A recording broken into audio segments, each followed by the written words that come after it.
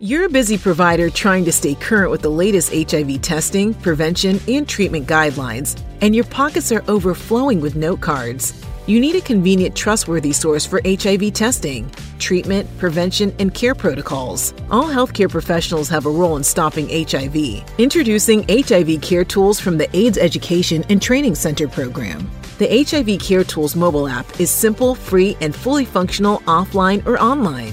It features quick guides for HIV prevention, screening, testing, diagnosis, and treatment.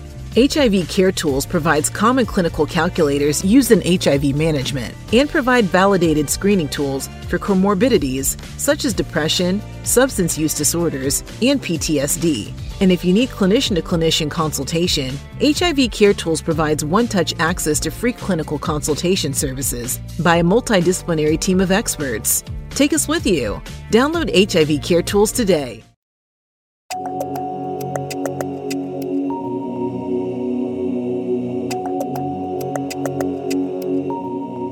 Welcome to Nika in the Know, a podcast for healthcare providers in the HIV field.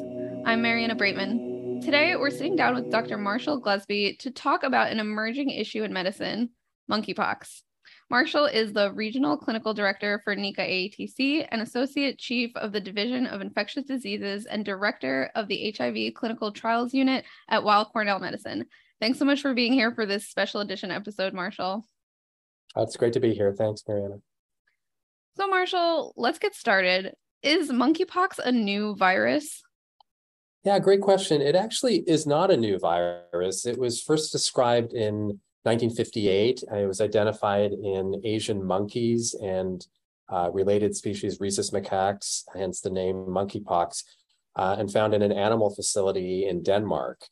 And the first human case that was reported and described was in 1970 in a 9-month-old boy living in the Democratic Republic of Congo who acquired this infection, presumably from contact with one of these animals, and was recovering from it, but unfortunately succumbed to measles infection. The virus itself then became endemic in Africa, and so there's been some ongoing cases there.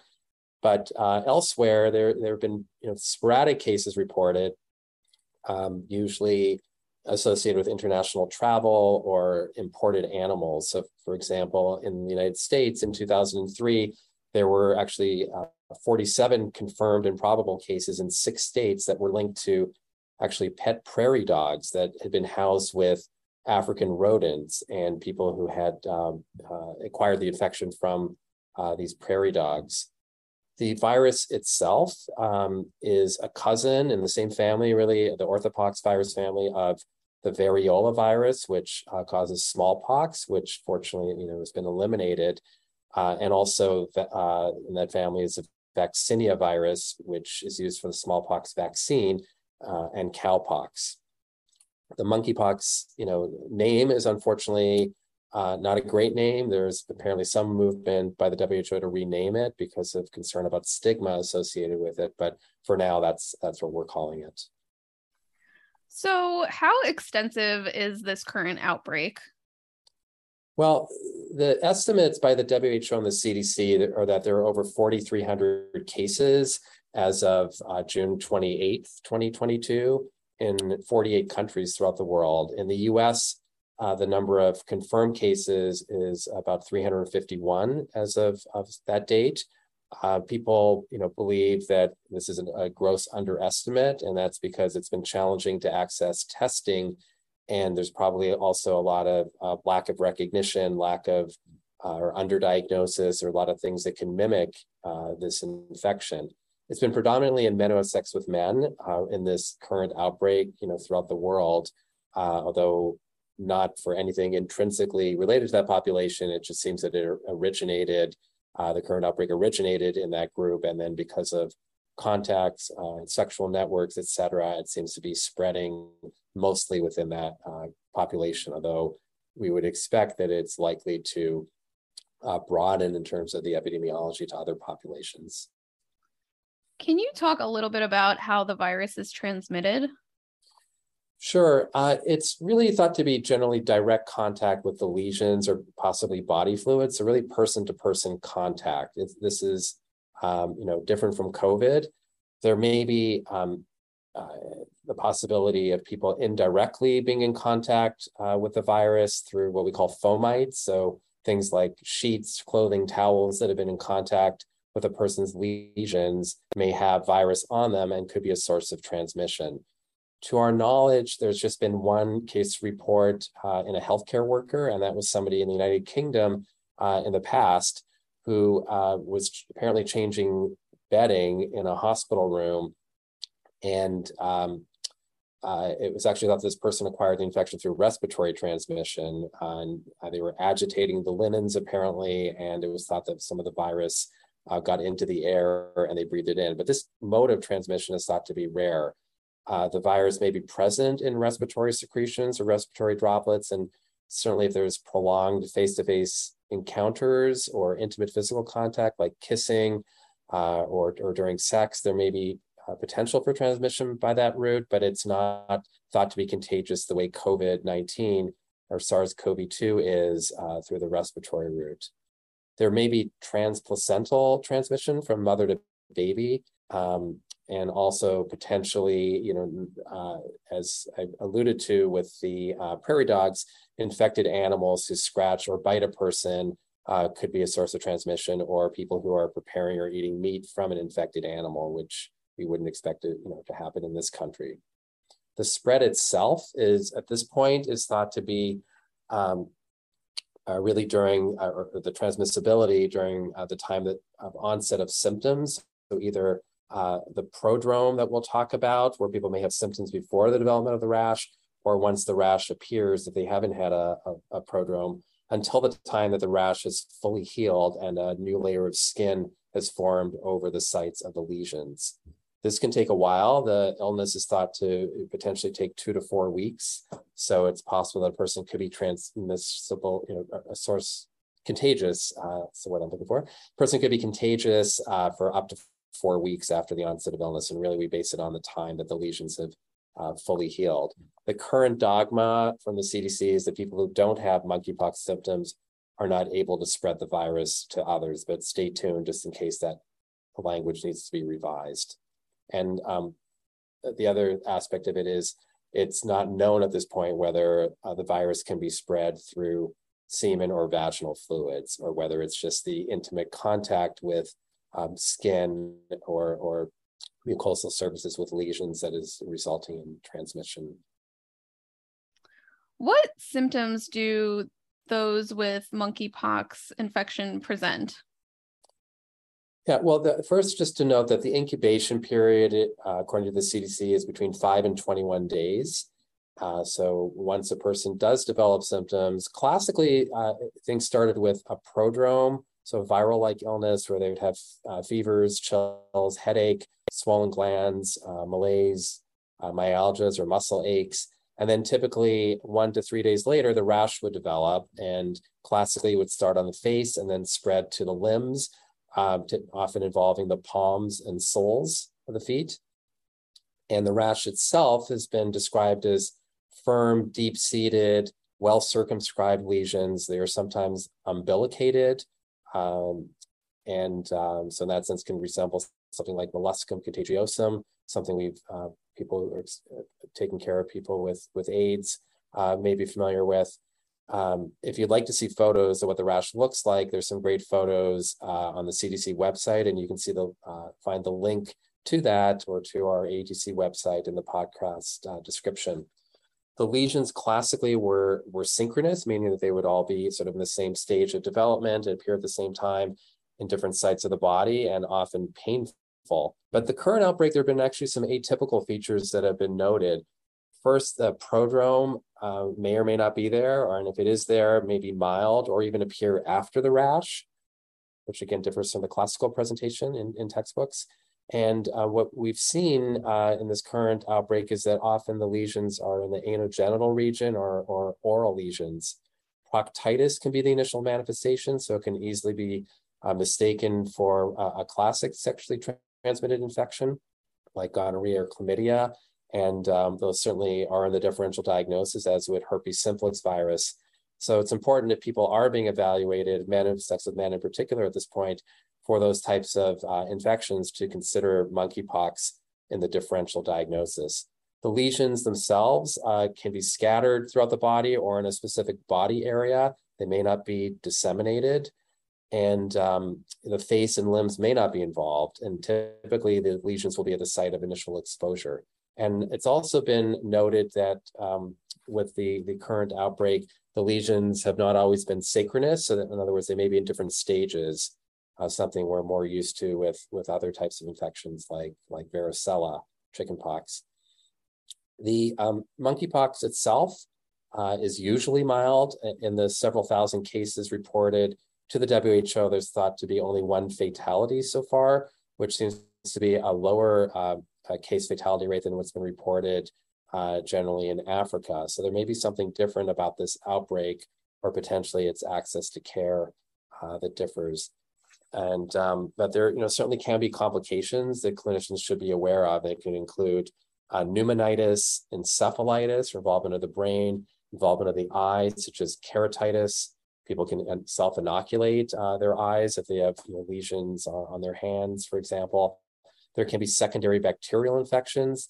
And then one of the big concerns, since there's a lot of anal genital involvement seemingly in this outbreak, is that people may develop strictures in those anatomic sites from scarring during the healing process. So you mentioned that it may be hard to diagnose. What can you tell listeners about testing for monkeypox? Well, with apologies to sort of the New York centricity of this, or I'll talk about New Jersey briefly as well, but in New York State, there's really only two labs at this point, the New York City Public Health Lab and the Wadsworth Lab that's affiliated with the health department that can do the PCR tests from lesions. And the way the testing is done, these labs will do a test for the orthopox virus family in general, and then determine that it is not smallpox or variola. And then if that's the case, then the assumption is that it is monkeypox. And then they'll send a sample to the CDC where they can do a confirmatory test specifically for monkeypox. At this point, again, we're at the end of June now, very limited capacity at these labs, and testing does require, in New York, the Department of Health's approval. In New Jersey, the Department of Health's Public Health and Environmental Laboratories does testing, and their health department there would need to approve testing prior to submitting samples. There are a handful of commercial labs in the US that will be getting kits if they haven't already from the CDC in the next few weeks. I did hear on a webinar yesterday that LabCorp may have the test up and running now, so that's something that certainly people could look into. So there is a plan to expand the capacity for testing, and certainly people who have access to hospital-based labs. I know that there are some labs that are trying to develop their own tests in-house that need to be validated, and then potentially be other ways of people getting access to testing. What kind of treatment is available for monkeypox at this time? Well, there are no FDA-approved treatments, but because monkeypox and smallpox viruses are genetically similar, the CDC is providing access to certain treatments that have been approved for smallpox through something called the animal rule, which means that obviously there hasn't been smallpox around for many decades, but they've tested these drugs in people, or some of the drugs have been used for other indications in people, and then have tested them also in an animal model of orthopox virus infections and determined that the drugs have activity. So just before getting into the specific drugs, just to touch on who would be potentially recommended for treatment at this point. And so it's not everybody, and it's in part because we don't really know necessarily that anything about the efficacy of these treatments, and also whether there would be any point in treating someone with mild manifestations. So it's really people with more severe manifestations that have been prioritized for treatment. So this might include confluent skin lesions or hemorrhagic lesions, sepsis, which could be potentially a complication, encephalitis, or just being hospitalized for the infection. A concerning infection at a concerning anatomic site, including the eyes, mouth, anal area, or genital regions. or complications like secondary bacterial infections, gastrointestinal tract involvement that could manifest as severe nausea, vomiting, or diarrhea, or bronchopneumonia, or just people who are at high risk or thought to be at least at high risk for severe disease. So this would include people who are immunocompromised, and this could include people with advanced HIV disease or AIDS, or people with uncontrolled HIV infection, probably somebody with well-controlled HIV infection, and a good CD4 count would not necessarily need to be treated, barring any other complications or concerning anatomic areas. Certainly other immunocompromised states, children, particularly those under age 8, people who have skin conditions that might predispose to dissemination of the infection, including atopic dermatitis or active exfoliative skin lesions, eczema, burns, varicella zoster virus, herpes simplex virus, severe acne, psoriasis, women who are people who are pregnant or breastfeeding. And these are really, what I've just listed is essentially from the CDC website, and then subject to modification, as we learn more. In terms of the specific treatments, the one that's gotten the most attention is something called tecovirimat, brand name TPOXX. It's available orally or intravenously, and it is FDA approved, again, by this animal rule for smallpox. So because it's only available through the national stockpile, and it's really not something that people can just prescribe and get at a local pharmacy at this point. The CDC does have an expanded access program. It's a little bit onerous at this point, to be frank, to access through that and implement this program. There are, certainly some sites I know in New York City that have implemented this, and presumably in other regions as well. The hope is that at some point it will be available just to be prescribed. What's needed for that to happen is that the Department of Health and Human Services has to declare monkeypox to be a national emergency, and then that would permit potentially granting of an emergency use authorization by the FDA, which would allow physicians to prescribe it. But right now it cannot be prescribed, even just off-label, even though it is FDA approved, because of this issue of accessing it through the national stockpile. So there are other potential drugs that, again, not necessarily so easily accessible, but cidofovir, which is a FDA-approved drug for cytomegalovirus retinitis in people with AIDS. So some of us old-timers have experience with using this drug. It has potential for some renal toxicity, and it's not necessarily a simple drug to administer, but it is effective in the test tube and in animal models against viruses in the orthopox virus family. So the CDC does have an expanded access program and has stockpiled cidofovir, and it is potentially could be available for monkeypox. I think this would probably not be a preferred treatment at this point. And then there's a related drug, brincidofovir, which is what we call a prodrug, gets converted into cidofovir in the body. It is also FDA approved for smallpox, and the CDC apparently is developing an expanded access program for this drug as well. But for now, the preferred drug would be tecovirimat or TPOXX. I heard that there's a vaccine available for monkeypox. So can you tell us about who can get it and whether it's being widely used? Sure. Well, there's actually 2 vaccines that are theoretically available.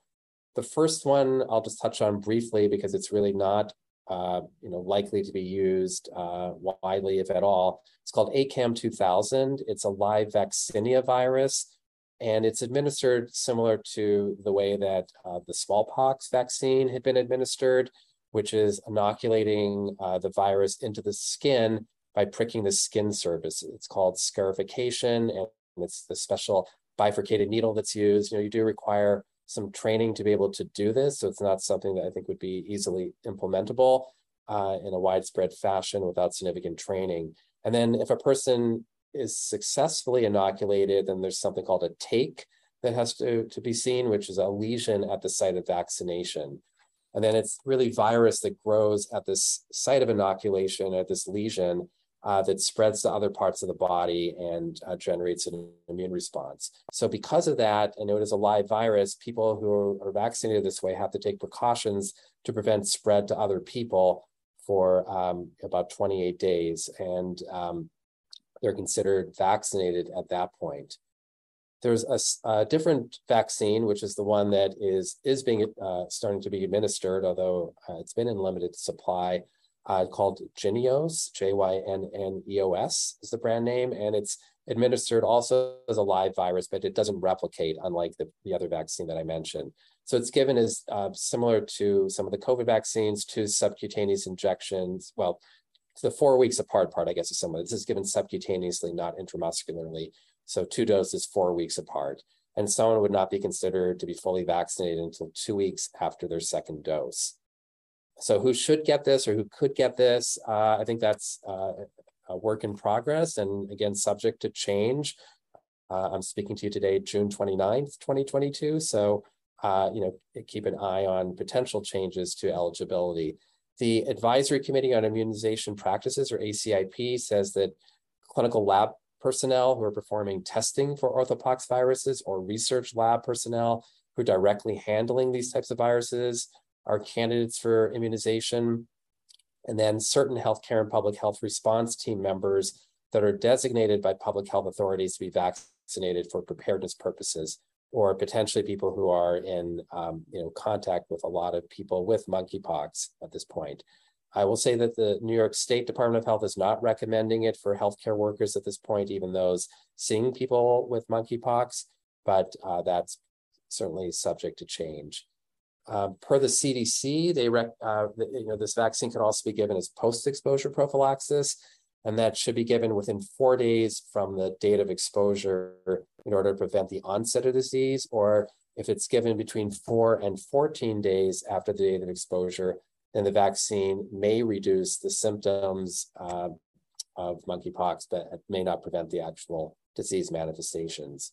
So these vaccines are in the Strategic National Stockpile, and doses are being released. They've recently, I think, increased the number of doses that are being released of the Jynneos vaccine.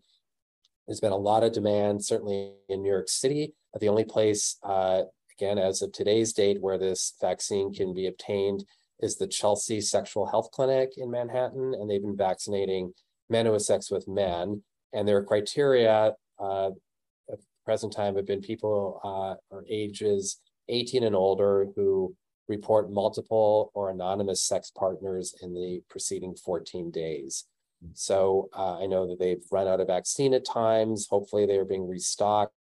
And, if this infection does spread more broadly in the population, then obviously these criteria would need to be revisited. Marshall, thank you so much for joining us and getting us up to speed on this emerging virus and how we can keep ourselves and others safe.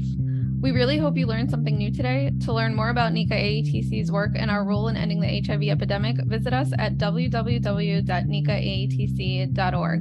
That's www.necaAETC.org. If you have questions or comments about anything we covered today, or if you have suggestions for topics you'd like to hear us talk about, don't hesitate to email us at podcast@necaAETC.org. That's podcast@necaAETC.org. Stay safe, and we'll see you on Thursday for our next episode of NECA in the Know.